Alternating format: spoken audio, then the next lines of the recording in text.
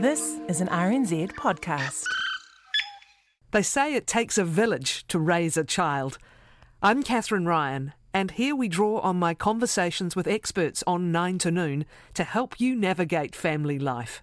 So, Sir Hal, good morning to you. Kia ora, Catherine. Been a while. It has been a wee while. It's lovely to have you back with us. I'm just going to try to find out what I'm supposed to do to introduce you. Here it goes here.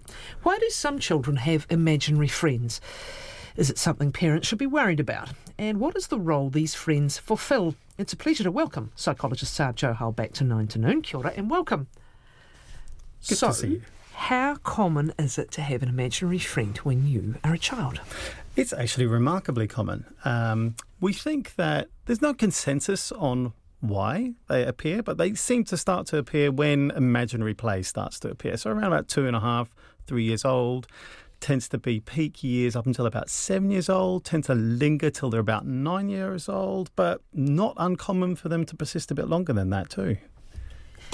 Is it a specific friend, typically, and quite an imagined and fully rounded character? It can be a variety of things. I was reading about one child who had imaginary friends that turned out to be a herd of cows, little tiny cows, and the father only found out about it when he accidentally sat on one.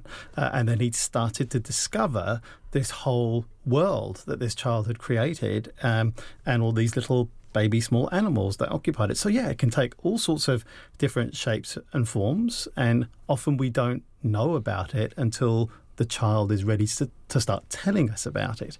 And we think maybe about 25 to 45% of children have them at some point. But amazingly, they can forget them really, really quickly. So within 2 years of the imaginary child not being talked about anymore, the child, can't even remember they had it.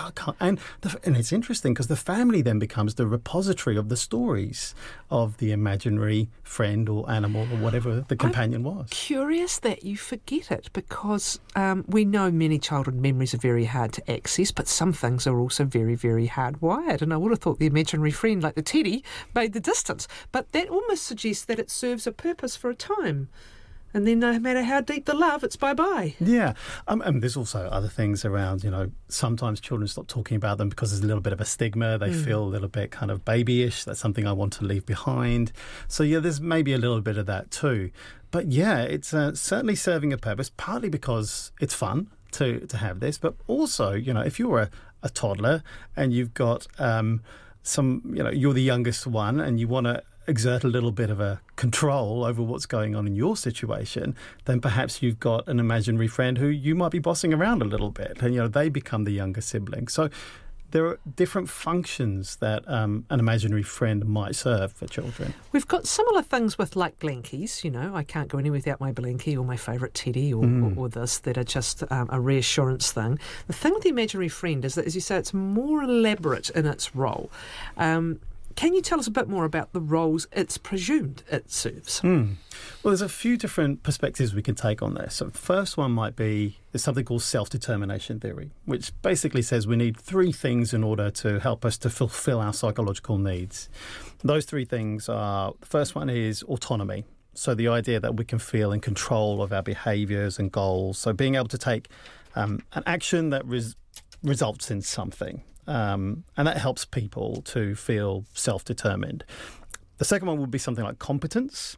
So you need mastery of tasks and learning different skills. So often you'll find children talking to their imaginary friends, teaching them something or helping them to fulfill a task or learn how to do something. And then the third one is this, as you say, this kind of like connectedness, this relatedness. And it may be comforting, but they want that sense of belonging and attachment to other people. So maybe they're, taking a bit of a leadership role, demonstrating their competence, showing that they can do something, but also maybe they're helping them in social situations as well. Or maybe the imaginary friend is helping the child with some kind of social situation too. So that's one perspective. Another one is if we think about almost like storytelling and taking authorship of your life. I'm the one who gets to tell the story here about this imaginary friend and their relationship to me. And so this is almost like a really early example of children saying, actually, and there are lots and lots of people who are telling me who I am, I'm going to start creating a little bit of a story about who I am in relation to other people where I have more control over the story. And I think that's a really interesting, unexplored perspective around that sort of agency and control over who gets to tell their story and who gets to create that. Who doesn't want good friends too? And friendship's complicated when you're a toddler. As you say, you can construct, and children do this in their fantasy worlds anyway. We know they construct very elaborate worlds. You can construct what it is that makes you feel good or that gives you something, and so you do. And if you can construct an imaginary friend that makes you good, and as we say, it makes you feel good and is serving a purpose, you shall. Their creativity is exploding in that preschool age, right? I often think of Nathan Wallace saying, when they're inventing stories about what the stars are in the sky, and it's this great big complex kind of plot that runs through it. Don't stand there and correct them and say, no, this is this is the next thing. Part of their developing and beginning to understand their world is to imagine and create what's what.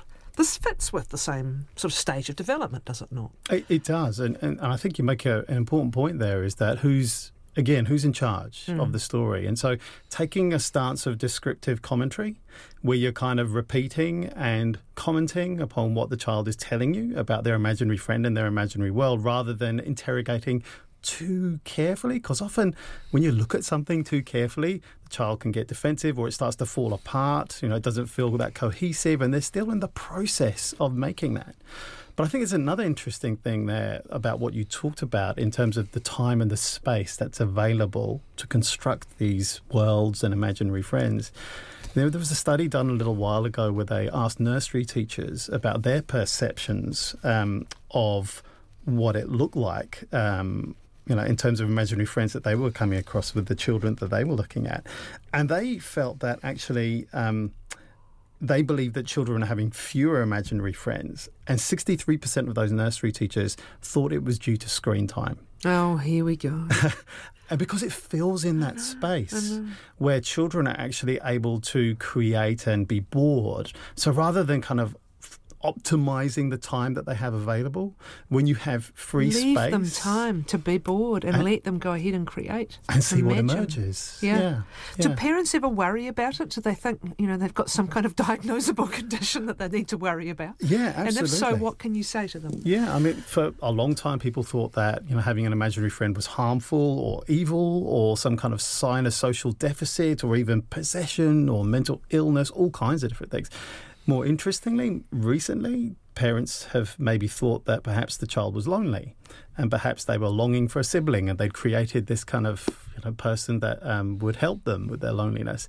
But actually, if you look at children who are only children or firstborn children, they tend to have them more. But actually, when you look over the span of a childhood, there's no difference between those who are only children and have siblings too. So I wouldn't necessarily signal it as that. Yes, parents can possibly worry that it may be a sign of something more serious, but there's little evidence to show that. There may be occasions. It's more likely that it might signal, if it's persisting for a long time, that there may be a bit of a deficit that child's struggling with in terms of, how do I make relationships with real friendships? That's what I wanted to say. What is the kind of the segue? It's possibly not even a segue, but what's the sort of transition from having your imaginary friend who you spend time with and then finding perhaps that it's not necessary anymore, it's not fulfilling anything anymore? What does that transition look like? You mentioned it can happen at different ages. Yeah. It depends upon what's going on in that child's life. Often an imaginary friend could take the form of a missed parent or an idealised parent. It's something that's missing in their caring that they're longing for.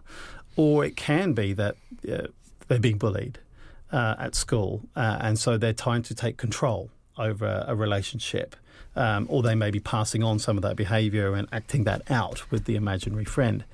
So it can take various shapes or forms, and it starts to give you a little bit of a clue as to perhaps what's going on in that internal world of the child. But at the same time, it's also a fun kind of outlet. So you don't want to problematize it too much, but it can also start to become a nuisance. So when the child sometimes starts to use the imaginary friend as an excuse for behaviour that they shouldn't actually be doing. Dolly made me do it. Absolutely, yeah. We can hear that. So, yeah, we don't want to bend over backwards such that the child is using this as a way of really taking control over a family situation. You know, it's okay if they want to sit at the table and they can, you know, share and partake of a meal, but when you're creating a special meal just for the imaginary child, it's perhaps a little bit of a signal that they've got a little bit too much control. Or if it starts to take up some of that time, as you say, that needs to be used for other things, because it's being used almost as a procrastination kind of. It's more pleasurable than doing your homework, yeah, right? So I guess one of the rules that it's good to be thinking about is, it doesn't kind of matter who causes it, whether it was you or your imaginary friend. You're the real person who's going to take the consequences for what the imaginary friend has done. Okay, there's some really good questions here that have touched on some of what you said earlier. My son has started acting out his less than desirable behaviour via his stuffed moose. Is there a way we can teach him to take responsibility for these actions? I'm not sure what the less than desirable behaviour is, but what would you say? Yeah. I think it's about the consequences that follow from the action that the imaginary friend has done. Yes, the imaginary friend may have done it, but you're the person who's around who's going to be taking the consequences of that. Having said that, exploring a little bit more around, okay, so what's going on with your imaginary friend and why is this going on with the moose? And just taking a gentle kind of exploratory, what's the story here? What's the bigger picture that the child is creating that is showing itself with this behaviour? Can you ask some questions, perhaps? Yeah. And this is interesting. Do you acknowledge, because I can imagine many parents just ignore the imaginary friend and all this stuff that's going on over there. Others might ask questions. Which approach? Yeah. I guess it's the descriptive commentary again. It's commenting on, I'm noticing this. I wonder what Johnny or Gertrude might be thinking about this little situation, or have I sat on them by mistake, or where are they sitting now? It's okay to ask those sorts of gentle questions, but often the child will tell you when it's important for you to know. So it's a tricky balancing act around interrogating too closely and trying to understand what's going on with that child. So on the question of the stuffed moose, should you be talking to them about, as you would if it were another child, why is this happening? And it's, perhaps saying, how do you think your stuffed moose feels about this? Like, what is an actual thing this parent can do? Yeah. So it might be a little bit of interrogation around feelings. So you're seeing the action. So you're trying to figure out what's the motivation. So I wonder what they're feeling right now, such that, maybe the imaginary friend has hit the moose.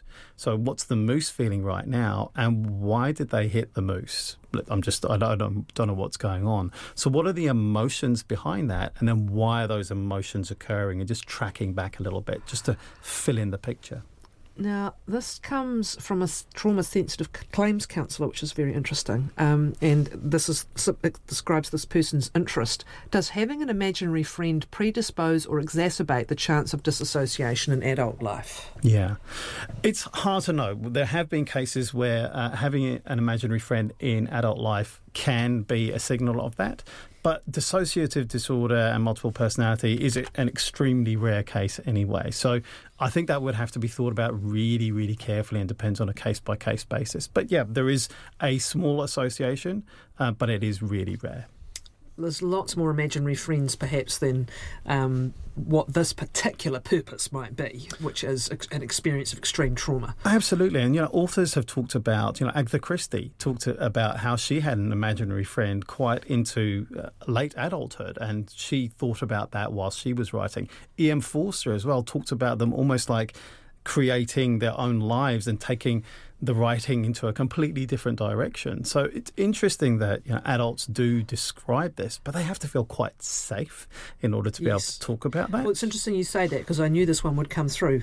What does an imaginary friend mean in adult life? Because there will be adults who continue with an imaginary friend, probably many more than we'll ever know because, as you say, you know how to hide your stuff by the time you're an adult. What would be your answer to that? What does it mean in adult life? Yeah, so the quality of that kind of relationship that you have with an imaginary friend is different to something like if you were thinking about, is this a hallucination or is this something like schizophrenia? then that would take a careful teasing apart. But I wouldn't want people to walk away thinking that just because they continue with their adult imaginary kind of like relationships, that it's necessarily something to be extremely worried about. Because I think actually it's not common, but it's also not uncommon either. So as I said, it tends to kind of like tail off when children are about 9 or 10 years old, but often it can continue into teenage years and then into adulthood too. It's providing something, or it's something familiar or comforting that you just haven't dropped along the way somewhere. Yeah. And it may come up in certain particular transition points in their lives. So maybe that they come back to, or it reappears again when they're going through a particular difficult time through all those 3 different things that I talked about, that kind of like sense of autonomy, the sense of connection, but also that sense of competence as well. So something that worked in childhood has been brought back into action. I think we sort of touched on this, but we didn't really answer it. Is there a difference between imaginary friend and a special doll or stuffed animal that is everything to the child? I guess it's real, it's tangible, but it may have a character, which is hard for you to see as an adult, but is very special and can be described in terms of competence and thinking about storytelling for that child as well. So it's a little bit different, but it's related, I think, in that it has its own character and it has its own life and possible world as well. And it has its own utility to the child. Yeah, it serves a function in terms of, that's something, I have a relationship, it's with me all the time, it sits next to me at the dinner table, it comes to bed with me, and then suddenly it gets forgotten. Yeah. It's left behind, and then something else maybe takes its place, or the child feels secure and competent enough that they almost have what we call an internal representation of it. So they don't need the physical manifestation of the doll or the toy, but it's enough for them just to think about it, and that is comforting and serves a function in itself. Is there a point, I'm not sure if we touched on this, where you said it becomes problematic if it takes up too much time, and if it's being used to avoid the dullness of real life? Would that be and if that's the case, and if you're thinking, come on, this is actually, I need you to do your homework, not be out with, Barry or whoever. Yes. How do you handle that as a parent? I think as you would do limits with a real life relationship. So, you can go and play with blah, blah, blah once you've done your chores. Yeah, okay. Yeah, and so you put limits around, you don't let them take special liberties because of that. And has there any case where it actually impedes the development of friendship because the imaginary friend is just so much easier? In cases, yes. So if they were persisting with that behaviour at the expense of real-life relationships, then yes.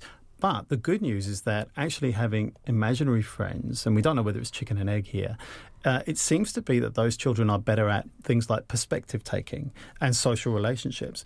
So we don't know whether they have imaginary friends because they're good at that already, or whether that develops as a result of having imaginary friends. Or whether the imaginary friend actually exists and talks back.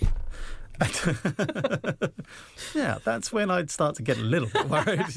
Thank you, Sam. It's always a pleasure. Sam Johau is our parenting commentator today. He is a psychologist, as we said. Thanks, Sam.